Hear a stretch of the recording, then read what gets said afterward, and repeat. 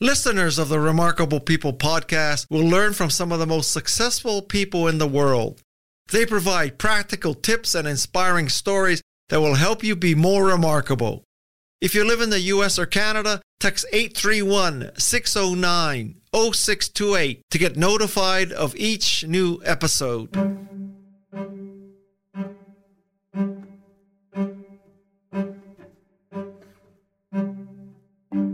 I'm Guy Kawasaki, and this is Remarkable People.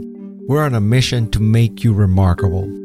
Today, we have the honor of speaking with one of the most accomplished and influential figures in the world of autism, animal behavior, and engineering. Our guest is none other than Temple Grandin. Temple is a professor of animal sciences at Colorado State University and the best-selling author. She has been named to Time magazine's list of the 100 most influential people in the world, and she's been inducted into the American Academy of Arts and Sciences. She's also been featured in multiple documentaries, including the Emmy-winning HBO film Temple Grandin. And to top it all off, she also has the distinction of winning the Best Shirt Award on Remarkable People. Today we are discussing her new book, Visual Thinking: The Hidden Gifts of People Who Think in Pictures, Patterns, and Abstractions. Join us as we delve into Temple's extraordinary life, her remarkable achievements, and the insights she has gained. I'm Guy Kawasaki, this is Remarkable People, and now, here is the remarkable Temple Grandin.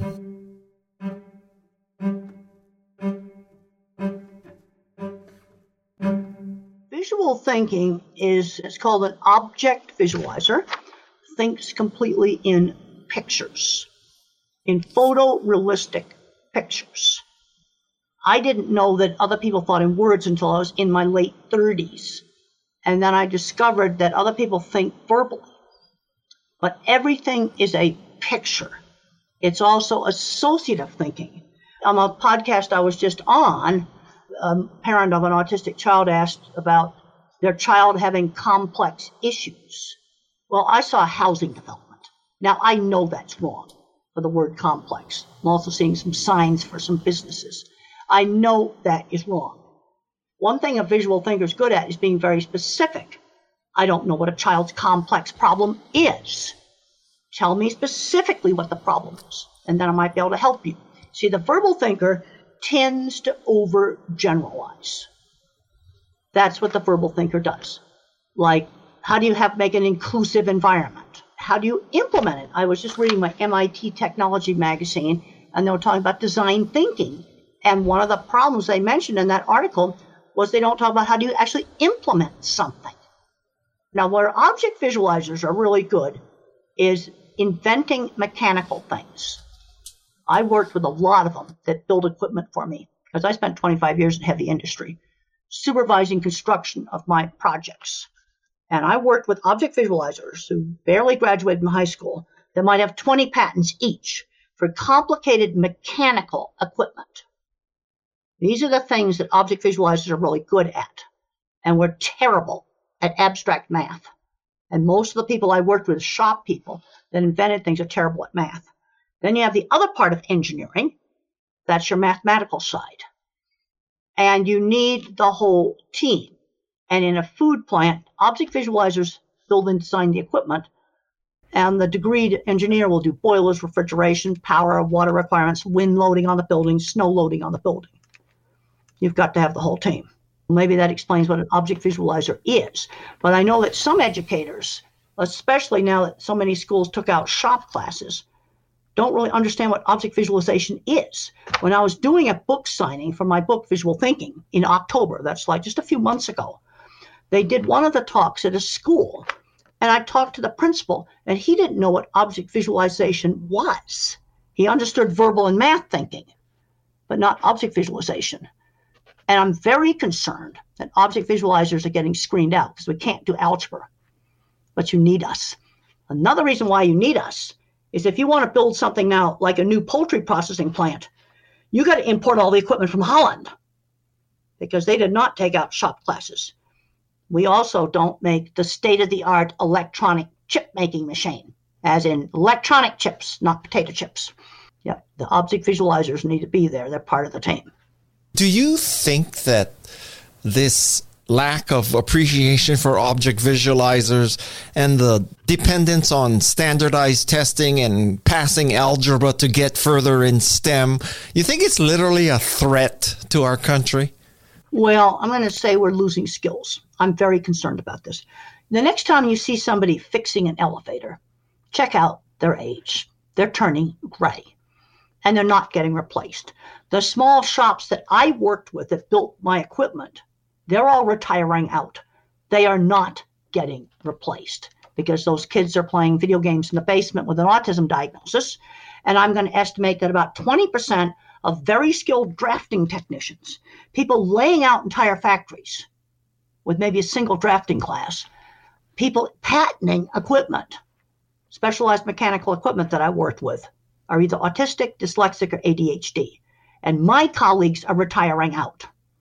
They are not getting replaced. No, we're going to have some problems. Who's going to keep the power grid from falling apart, the water systems from falling apart? And some people say, well, everything's going to be computers. Well, you still got all these mechanical devices controlled by computers. And I don't think elevators are going to have anti-gravity anytime soon. And they're going to be mechanical devices for a long, long time, maybe controlled by computers.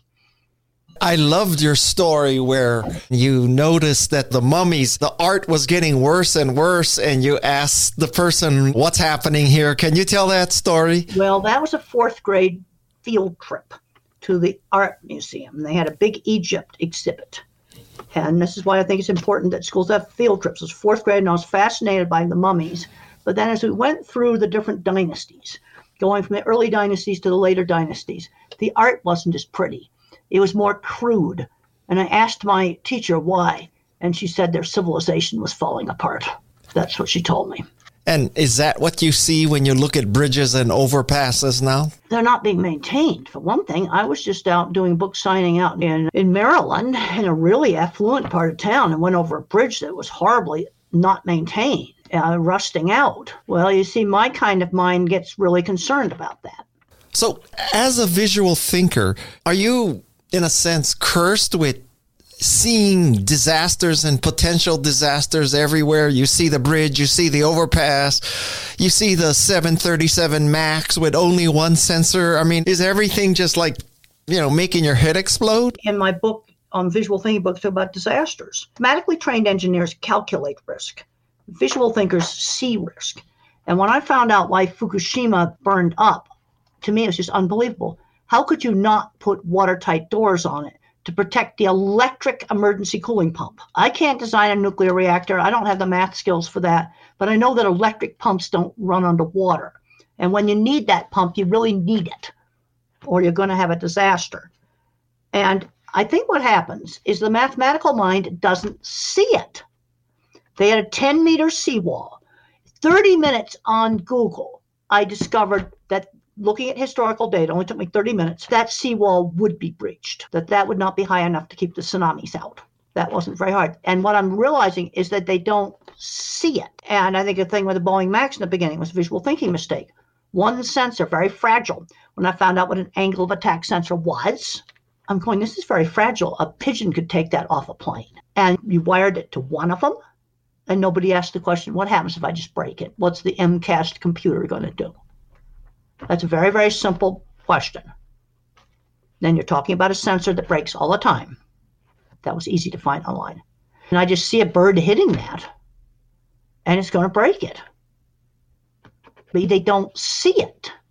They don't see it. Now, since the book was written, I sat on a plane next to a Boeing engineer. This is not in the book. And the engineer told me that the shop people had warned them, and they didn't pay attention. That's according to a Boeing engineer sitting beside me on a plane. And this is because it was all about time to market and lowering the cost to make and develop that plane? Well, there was other stuff, that the flight manual, that was really bad. But in the beginning, it started out as a visual thinking mistake. And it could have been very easily corrected. Very easily corrected. It wouldn't have been expensive at all to correct that in the beginning. And some of these problems is they don't see it. And I've looked at some of the reviews about my visual thinking book. And some of the people have called it conjecture. Well, I think people that are verbal thinkers, they don't understand visual thinking. I can see a pigeon hitting that angle of attack sensor and breaking it off. And my thinking is associative. I'm also saying a fake owl that they put on one of the jet bridges at the Denver airport, which I didn't keep the pigeons away very well. It's associative thinking. But to go back to the question, do you always see these potential problems? Some of the best parts of my career was when I was out working on these projects and working with all kinds of people in the shops that barely graduated from high school, and they have 20 patents to their name. People that started out with a single welding class now own a big shop that sells specialized hydraulic equipment around the world. And since they're not declared on their autism, I have to be vague about what that equipment does.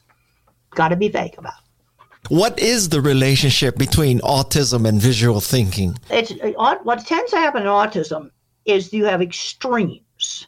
Most people are mixtures of maybe visual, mathematical, and verbal thinking. But when you have autism, you can have an extreme object visualizer or a very extreme mathematician who is brilliant at math and programs computers for Silicon Valley. They can also be autistic. And then there's some that are more verbal that learn 10 languages.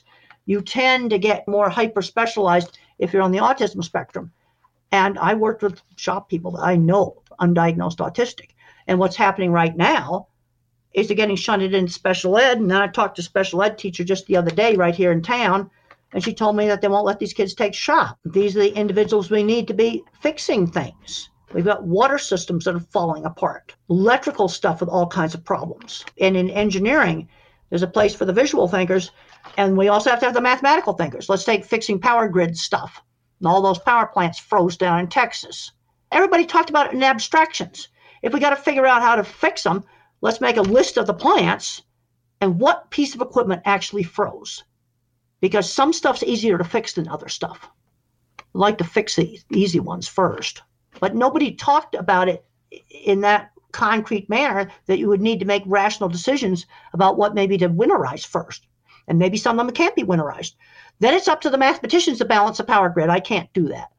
Like I said, let's say we can get these 3 stations back online. Can we at least do rolling blackouts, scheduled rolling blackouts? That's not very nice, but that's better than it being completely off. And the mathematicians can tell me whether that's possible. You need both kinds of minds. But I see something like a piece of equipment froze, maybe I can build a building over it. Now, you can't do that with the gas equipment because they have to be open so you don't have explosions. That equipment all has to be open to the atmosphere. Can't put a building over that. But that stuff I see. You see, then the older I get and the more things I see, the bigger my database. I'm like artificial intelligence. I'm visual artificial intelligence. I'm only as good as my data set, my training set. So the more stuff I get out and see, the better I get. I gotta say, Temple, I just love your metaphors. You know, in the book, you use the metaphor of your desktop versus what's stored in the cloud. And I loved how you use those kind of metaphors in your book. Thank you. Well, I think it makes it clear when I talk to people about autistic sensory and nervous system problems, I tend to use electronic terms because I think they explain it better. Like I have a slow processor speed. Some of these kids are like a phone on one bar of service. It takes time for them to get the word up and say it. And I find that people understand that better than using neurological language because people understand that a one-bar phone, one-bar service is not going to download a website very quickly.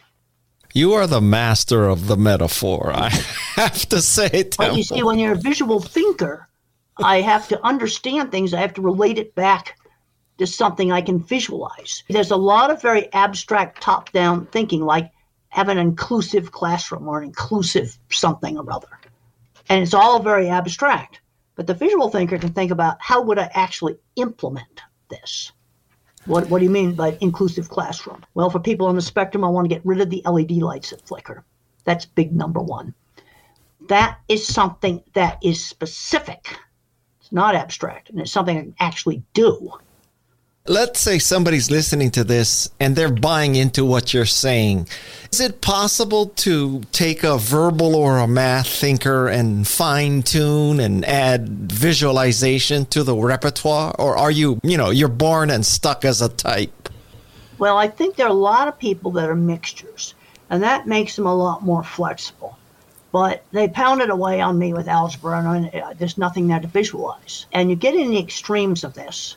I think a lot of it's innate. There's the first step, and I talk to a lot of business leaders, is you have to realize different kinds of thinking exist and how they can bring complementary skills to the table. Like, for example, when Betsy Lerner and I did the visual thinking book, I would write the rough drafts, kind of associational. Betsy, a super verbal thinker, would change the order and smooth them out. So that's an example of complementary skills working together, fully being aware of how they are complementary skills. I was going to come to this later, but you opened the door right now. I have to say that I am amazed at just how beautifully written this book is. And as I was reading it, I was always asking myself, how is someone who says she thinks in pictures able to put text down so well? Can you explain that to me? I would write rough drafts, and they'd be more associational. And if you want to see some of my writing without, co-writer, you can look at stuff on Grandin.com, livestock stuff I've written. And what Betsy did is smooth it out.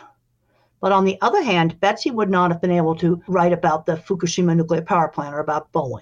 She wouldn't have been able to do that in a million years. So I wrote about that, but she smoothed it out. That's the different kinds of minds working together, recognizing our different skills. Everything with me is associational. And for certain kinds of stuff, it can be really valuable. Like, for example, I went to a travel website's corporate office to talk about disabilities. And you get a lot of abstract stuff. And finally, I asked a blind person that was there, and we got to talking, and he says, what really drives me crazy at the airport, and I get so frustrated with, is finding gates. Well, I'm thinking, make an app for his phone where as he walks down the concourse, the gate numbers will just get spoken to him.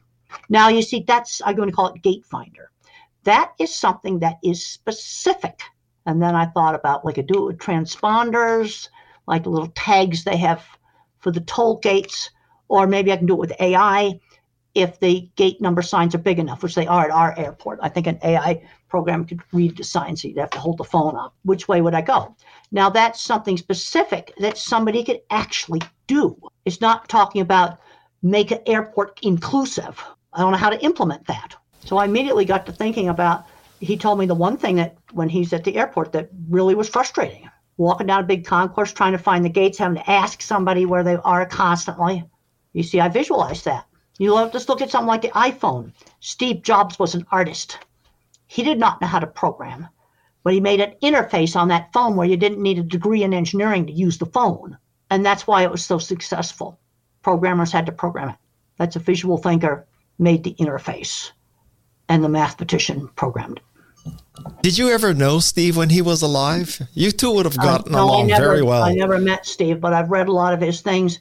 I also have in my visual thinking book the collaboration between Steve Jobs and Steve Wozniak, the two Steves. Now, Steve Wozniak wanted more features on the computer, like 5 expansion slots and stuff like that. And Steve Jobs is going, well, that's too complicated for the consumer. We got to make a computer where you have a slot for the printer and one other thing, and that's it. You've got to make it simple for the regular person to use. The engineer, mathematical mind, wants to fill it up with so many features that nobody can understand. I got so many electronic features on this car that I got. I don't know how to use most of them. I'm friends with Steve Wozniak, and he's been on this podcast, and I work for Steve Jobs. So your analysis of their relationship, as far as I understood it anyway, I thought was very insightful and very useful.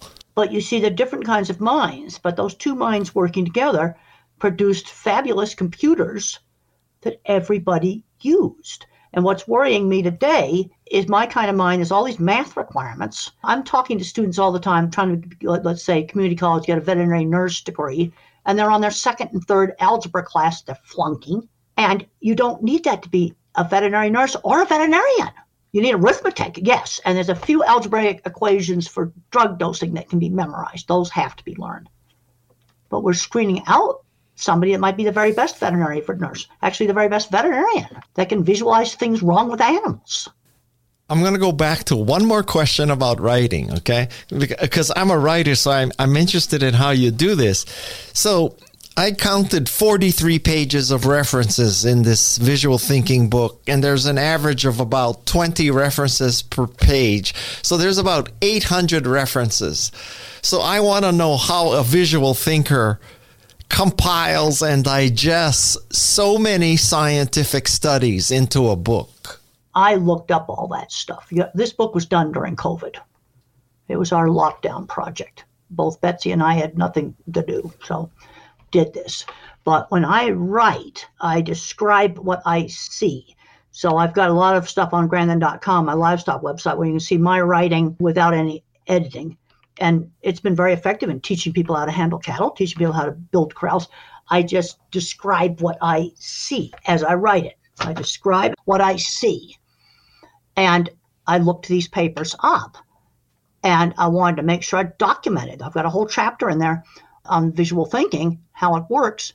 And I put all those references in there because I want to show people this isn't something I just made up, that there's actually some science behind this. And so I dug up every article I could find. And on the Boeing Max thing, I looked up all kinds of stuff and to support what I'm saying.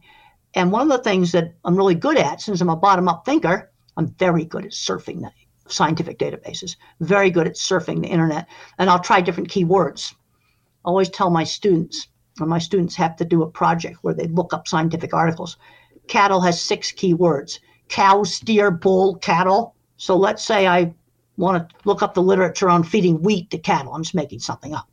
I also need to feeding wheat to steers, because if the paper only had the word steer in it, it's not going to be found with just the word cattle. So I'll do what I call triplet searches. So I'd put like feeding wheat cattle, feeding wheat steers, feeding wheat cows, especially those steers, feeding wheat bulls. No. And those be 4 separate searches just for something simple like that. But wouldn't you say that shows a great deal of verbal skills, not visual? I have verbal skills for describing the things that I see in my mind. And I have to thank the teachers when I was young that red marked up my work to correct the grammar. Thank the teachers for doing that. But I'm an associational thinker rather than linear. Betsy, being highly verbal, is very linear. But as we worked on the book, she got understanding into visual thinking because she had some repair people come to her house to fix the fireplace and fix something else. And she says, I started to watch how they think, how they figured out how to put the rock on the fireplace, and got a new appreciation for that. Do you think this concept of twice exceptional, do you think that it's always true? If you have a deficiency, you have something exceptional? Is it the two come together? So oftentimes the two come together. You know, you have a super brilliant mathematician who's also autistic. And then there's lots of people that are in the middle, mixtures of the different kinds of thinking. Lots of kind of middle of the road people. But some of these extremes, often they are twice exceptional. And what I see happening is verbal, when you go to meetings like the twice exceptional, maybe for gifted, then for autism, and there's a lot of overlap, but you go to the book tables, and the books have very, very little overlap. Each group is just reading their stuff. But I'm very concerned that a lot of visual thinkers that we need in high-end skilled trades, and I'm not talking about laying floor tiles.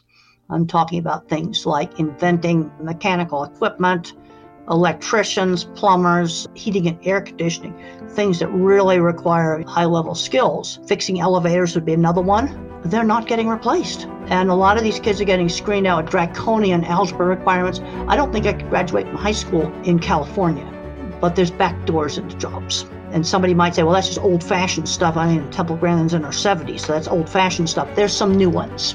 Like a guy that got a job in a fiberglass tank factory, and 6 months later he repaired every piece of equipment in that factory. That's now. That would be somebody who is an extreme visual thinker, because he could see how the machines worked.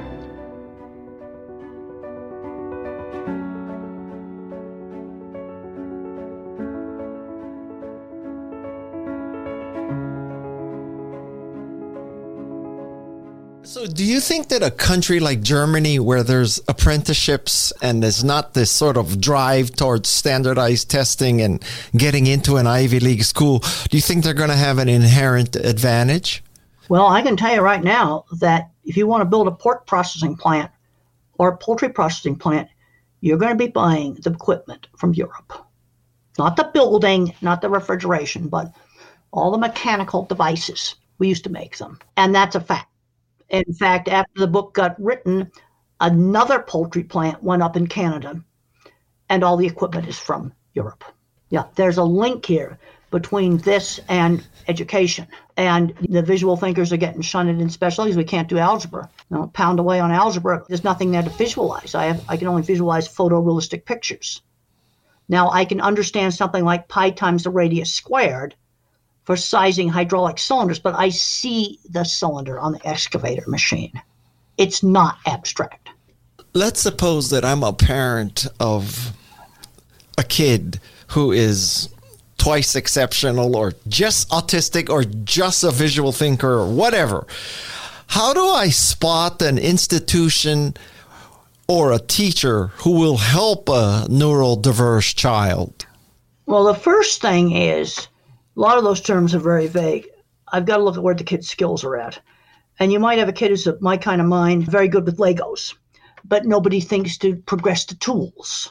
I'm seeing too many kids growing up today, they never use tools. I was using tools in second grade, pliers, hammer, and screwdriver, using them in second grade.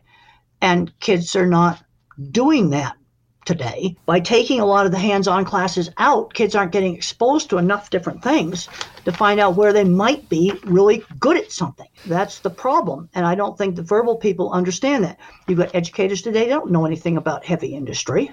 And I come out of that field. I spent hours and hours. I'd be building a big Cargill plant. I was walking around the whole entire thing, even though my job was just to do the corrals and the cattle restrainer. But I watched them build the whole rest of the factory. And you realize that with some of these people, it's a different form of intelligence. And what would be your advice to teachers who encounter these kind of students? How can you help them best? I want to give them places where their skills can shine. If it's my kind of mind, building things, art, mechanics, art and photography and animals all go together.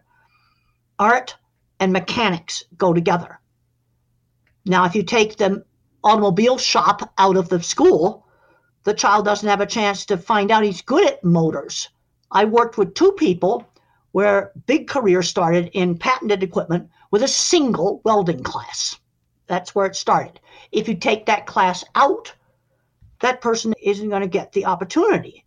All right, let's take a kid who's a math person that's twice exceptional, a math kid.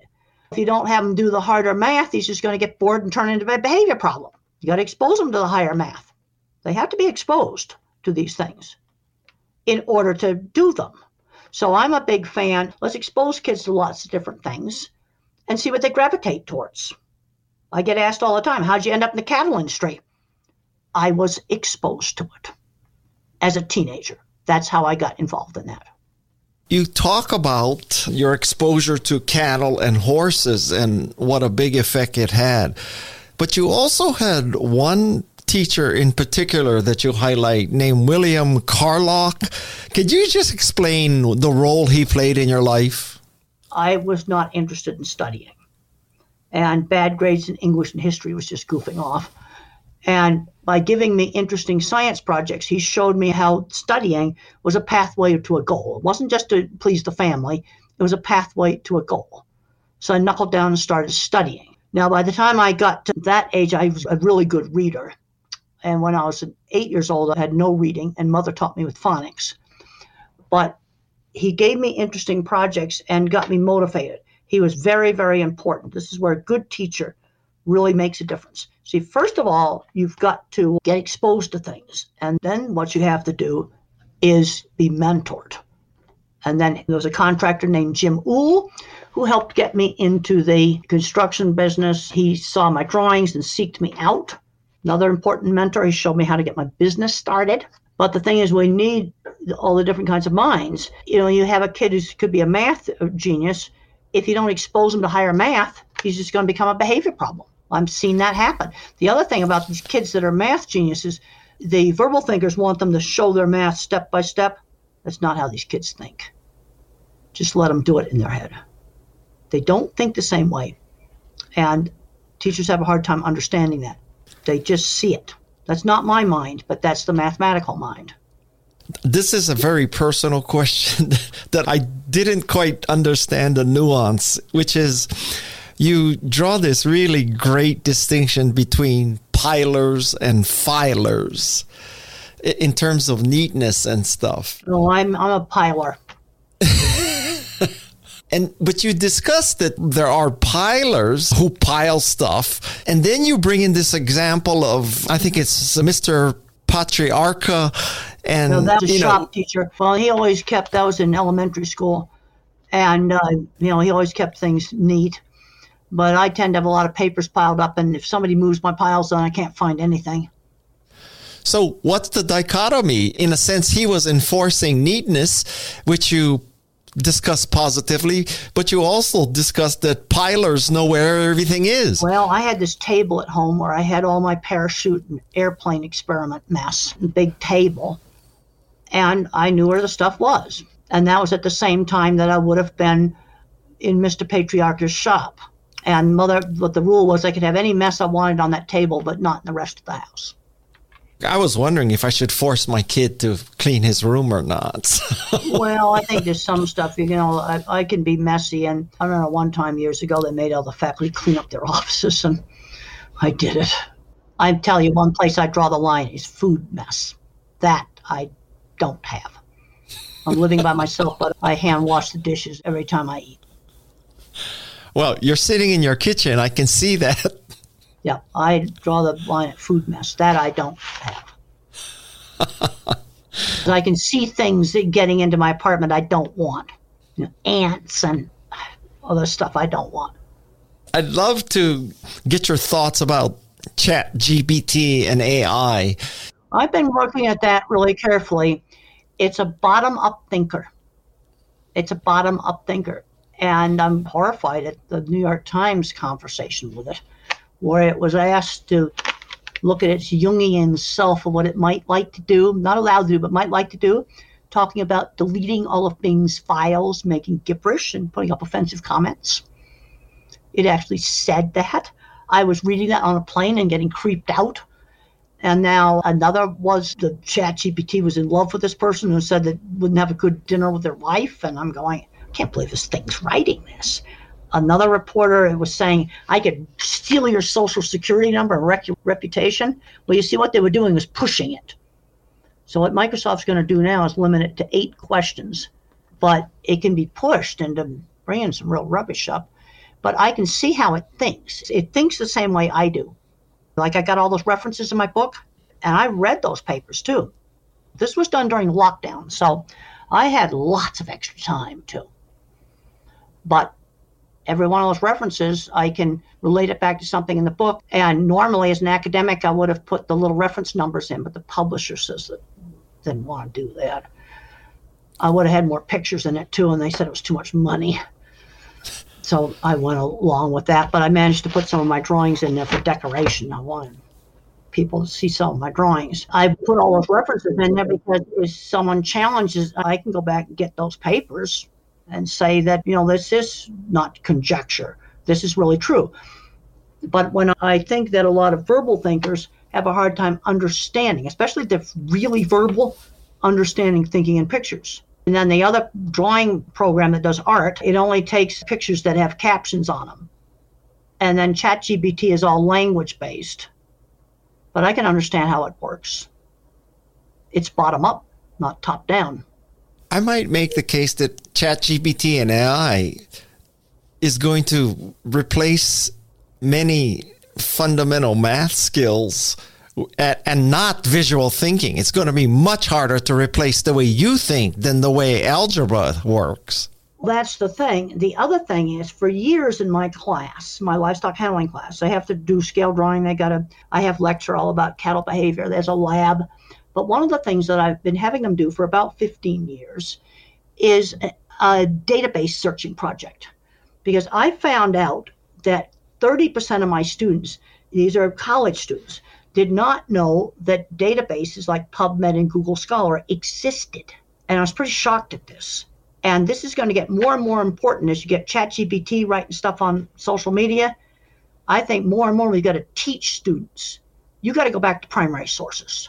And your default setting kinds to be, well, you read on social media, everything has to be verified. And I'm going to be telling my students that. And then what I let them do is pick out an animal behavior topic, any animal behavior topic they're interested in. Let's say you want to ask a question. Do birds have a magnetic sense? That'd be something I'd let them do. And then they have to go on those scientific databases, not regular Google, but the scientific databases. 2 scientific studies on Google Scholar, 2 off of PubMed, 2 off of Web of Science, and 2 off of the Science Direct Elsevier database. And do birds have a magnetic sense? And then you have to write an abstract, which I think ChatGPT will be extremely good at. And students are probably going to use it. And I've also found out it passes the plagiarism software. But the thing I am most concerned about, I want them to know those databases exist, and they need to be looking in them. Okay, let's say it's something about politics, and I don't discuss politics, but they need to go back to primary sources, Washington Post, New York Times, Wall Street Journal, something that is a primary source when something on social media says a politician said something. Go back, verify. And I've been doing this database searching project in my class for 15 years. And after I found out about ChatGPT and all that stuff, I think it's getting more and more and more and more important that young people learn how to do this. Primary sources. Check stuff and check it from sources where you can verify. ChatGPT doesn't give references yet, but let's say it did. Let's go back on the database and check it. The other thing is, as a senior, I'm appalled at the amount of scams I get on my phone. Your PayPal account has been compromised. They're going to close down your Amazon account. Fake insurance stuff, fake car insurance stuff, fake Medicare stuff, fake IRS stuff. Yeah, my default setting is scam until proven otherwise on a lot of stuff now. I showed somebody else the fake Amazon thing, and they looked at that horrified. I just deleted it. But I think more and more we need to be teaching young people to verify sources. And now that ChatGPT is out there, I'm going to be pushing even more that what you're going to learn in this database project is how to search primary sources. And this is getting more and more and more important. Let me ask you something. So you consider the New York Times, Washington Post a primary source as opposed to the Journal of Applied Psychology?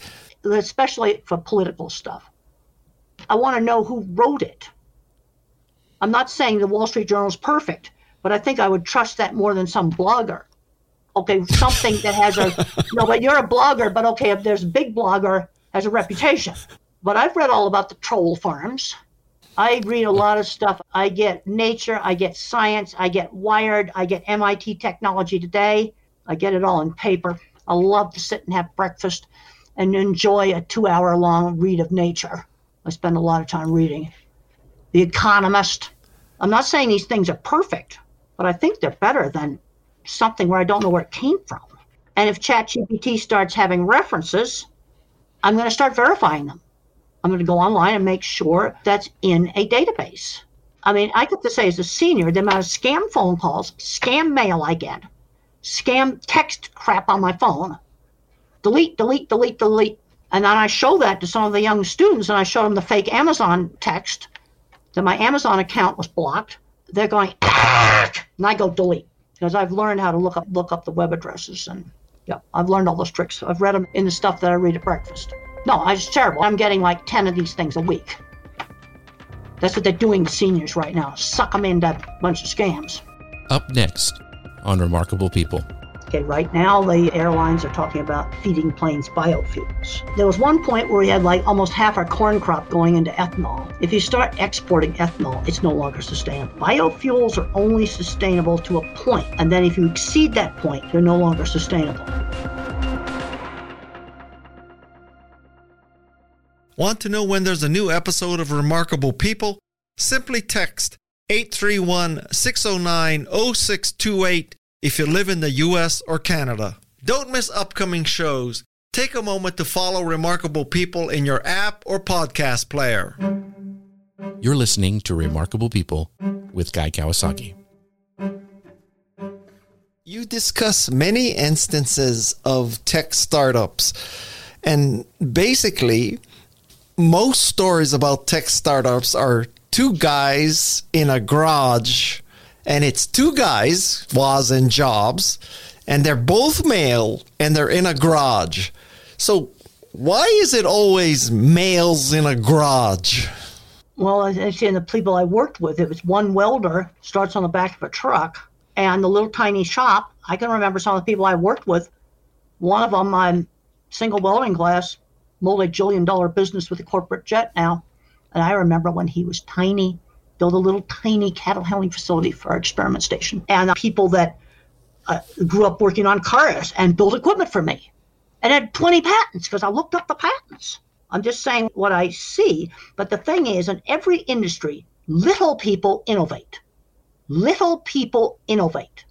Big guys buy up and copy. Little people innovate. Big people buy up.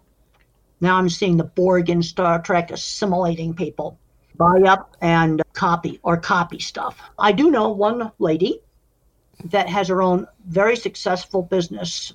She's an autistic lady, and she has a very successful business. See, I had to search the database to find that. And she fixes programmable logic controllers on industrial equipment. Like, for example, a programmable logic controller that controls a gigantic machine that makes gears that are as wide as this room for giant industrial equipment. And she is a lady. And it's not a huge business. It's a small shop. She has a niche, especially programmable controllers for some of the older equipment, like this gear milling equipment. This is very expensive stuff. And she has a niche market in that. Just started out small. I had a chance to go look at some of her work at the gear factory. And I noticed that the milling machine that she had programmed ran smoother. I could see it. See, now I'm in her file looking at what she's done. Another innovator, there's a lady that's making a cardboard box for berries.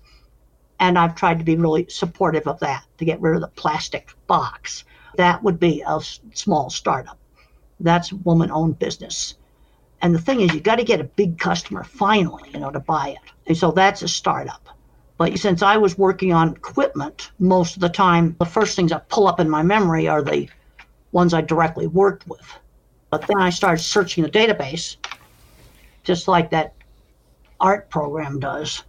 I have to keep all these people's names out of it. But those are two women there in startup businesses. Little people innovate. That's a real basic principle. And I can tell you the biggest barrier that I had in the 70s was being a woman. Autism wasn't a barrier. Being a woman was a big barrier. I had to be twice as good as a guy. I had to be whole much better. And then the way I sold jobs, since I was weird, is I simply would show off my work. There's one of my drawings right there. I sold Cargill. I designed the front end of every Cargill plant. And I sent them back in the late 80s, drawings and pictures from jobs. That's how I sold. This is your 30-second reveal, right? You blow them away in 30 seconds with your drawing, not your bullshit. I call it the 30-second wow. So when Mr. Fielding, the head of Cargill, opened this up, this is pre-internet, a big 2-foot by 3-foot drawing of one that was very similar to this. It wasn't this drawing, but it was a very similar drawing. And then there was a couple of pages of plastic pages with pictures, a brochure, and a couple of trade magazine articles, because I wrote about my stuff. Something you look at very quickly. It was like the elevator speech. Wow. Yeah, don't put too much junk in it. And that was the packet of stuff. And when I do lectures, I show slides of that stuff, the stuff that I put in that packet. You mentioned Elon Musk quite a few times in very positive light. Has his recent actions changed your mind? I'll have to wait and see. But I really respect him as an engineer, what he did with SpaceX and with cars. And the thing about Twitter is you got a lot more social stuff here. Everything I wrote was before Twitter. Let's just leave it that way. Let's say Joe Biden calls you up and says, listen, Temple, I need a Secretary of Education. I need someone who's going to bring back shop class and bring back art class and make it so that America can fix its infrastructure. I want you to be Secretary of Education. Just revamp education in America. First, do you take the job? Second, what do you do?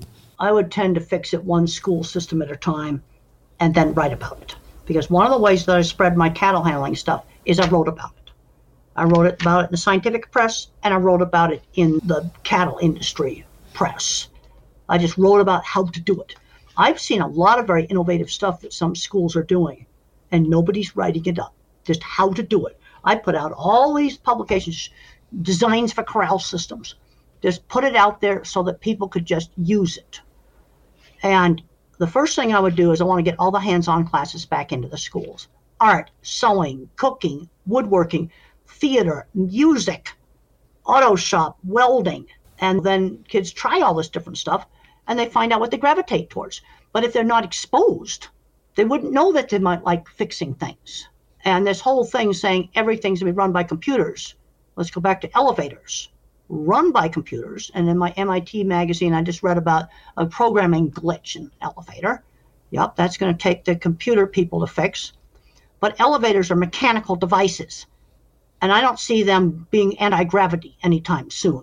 They're either hydraulic or they work with cables. Those are mechanical things. And I've been on some rather questionable elevators lately that have not been serviced. One of my friends got hurt with a door. That could have been really serious because it didn't work right. So this is a big hypothetical. So let's suppose that you and Jane Goodall and Greta Thunberg go into a bar and you're having a drink. And they start telling you, Temple, the meat industry is creating climate change. It's the methane, it's the resources, it's moving the cows. Temple, what's with this? Do you see that maybe your work in the cattle industry is not helping climate change? Well, I wrote a paper about this. It's at open access, saying basically that I've been in this industry for 50 years. Have I been in an industry that's bad? And this paper is titled Grazing Sheep and Goats Are an Important Part of a Sustainable Agricultural Future. First of all, I checked out the methane figures. Leaking oil field equipment is the same. Swamps put out way, way more. Another thing that one of the reviewers put me to a reference, that before Europeans came to North America, herds of bison put out 85% as much methane as we're putting out today. Now, the other thing, when activists say, well, cattle just take up too much land, we have huge amounts of land that can only be grazed. You cannot raise crops on it. There's not enough groundwater. There's not enough water coming out of the sky. Like, for example, if you go out the Denver airport and you go east on I-70, you're going to go about 50 miles. That's about as far out as the houses go. And then you are on 100 miles. And I've been there. I was just there this fall, of grazing land. Only can be grazed. It's plains land. What do you do with that land? 100 miles of it. Also, there's a place for the grazing animal in crop rotation. You know, we do know that cover crops improve soil health. Well, to make them pay, you can graze them. That also would cut down on artificial fertilizer. So this is a place where the grazing animal could actually help improve the environment. And I have 100 references back up what I say that I got off the scientific databases. And this paper's open access. Grazing cattle, sheep, and goats are an important part of a sustainable agricultural future. Now let's look at things like biofuels. Okay, right now the airlines are talking about feeding planes biofuels. There was one point where we had like almost half our corn crop going into ethanol. If you start exporting ethanol, it's no longer sustainable. Biofuels are only sustainable to a point. And then if you exceed that point, they're no longer sustainable. They're talking about feeding garbage to airplanes. I get this magazine called Chemistry and Engineering News. I call it chemistry for people that don't know math.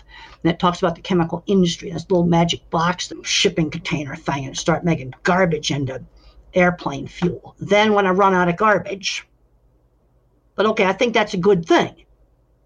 But what I'm seeing is it's only sustainable to a point. And now I'm seeing the tubes coming off the top of dumps, regular landfill dumps. They put out methane. And a bunch of it. See, let's just get this in perspective. And I looked all this stuff up. Now, you want to see the reference list for this paper? Show it to you right now.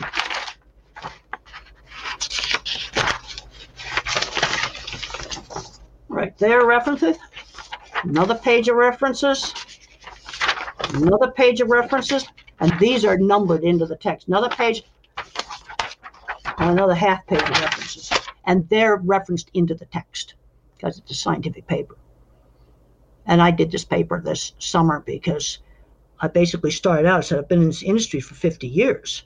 Have I been in an industry that's bad? I spent 50 years of my life working in this industry. And I've also been to the rural areas, just about every state in the U.S. and every province in Canada. I've been to the outback in Australia. You've got a huge expanse of land that can only be grazed. What do you do with that land? I'll never forget flying over that land in a small plane and landing at a remote cattle station off the grid. That's the real serious stuff we got to think about. But you always have to look at your inputs. So we talk about veggie burgers. You might have 5 vegetarian ingredients that go into that. Each one of those has a supply chain with diesel trucks. Let's really figure out what your energy inputs are in that supply chain. Now, that's something I can visualize. It's easy for me to visualize that. Now, just recently, I was talking to a customer. I can't say what they were doing because I can't reveal what they did. We were talking about supply chain, and I asked him where the factories were located that made a raw product for his product.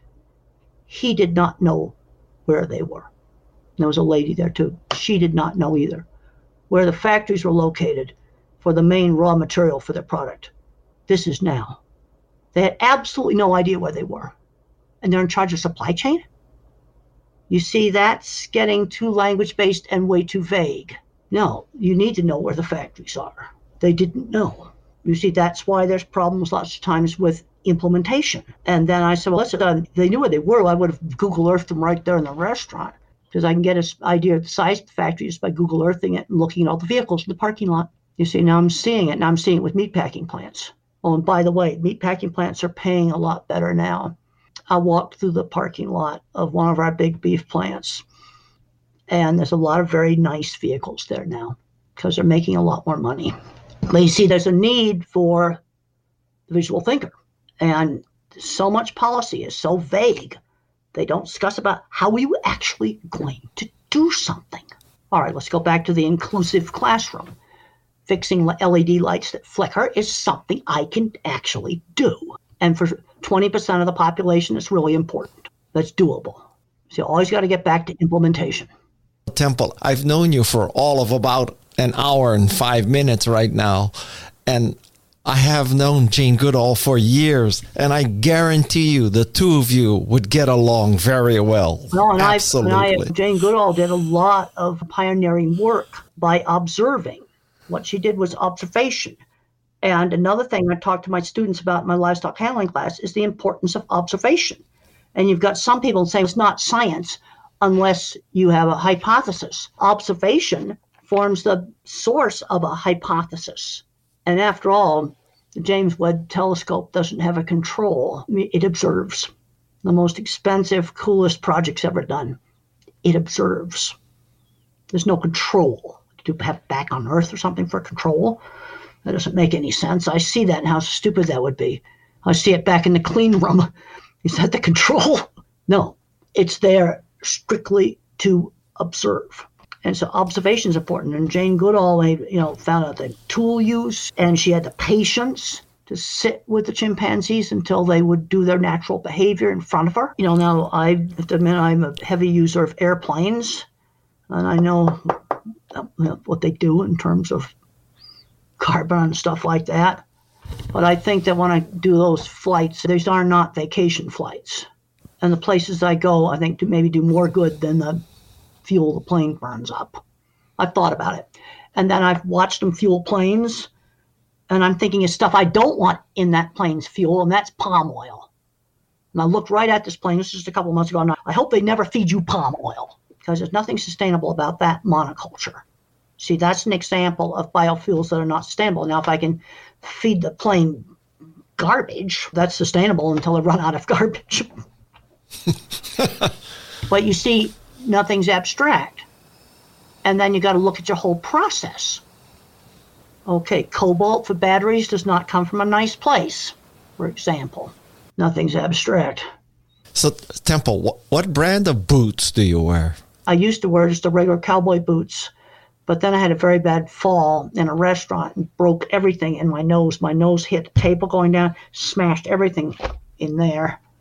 And that was the end of the cowboy boots. And I got lace-up Ariats because I got to wear a tight shoe. And that's what I wear because it's comfortable, and I got to wear a lace-up shoe. I got to wear a tight shoe now because the cowboy boots contributed to falling down in the restaurant and breaking my nose all up, hitting the table going down. Thank you for listening to today's podcast featuring the remarkable Temple Grandin. We hope you found her insights and experiences enlightening and inspiring. Temple's work has been instrumental in advancing our understanding of animal welfare, autism, and engineering. We encourage you to explore more of Temple's work, including her latest book, Visual Thinking: The Hidden Gifts of People Who Think in Pictures, Patterns, and Abstractions. I'm Guy Kawasaki. This is Remarkable People. My thanks to Peg Fitzpatrick, Jeff C., Shannon Hernandez, Alexis Nishimura, Luis Magana, the drop-in queen of Santa Cruz, Madison Nismer. They are the hidden gifts of remarkable people. Until next time, mahalo and aloha.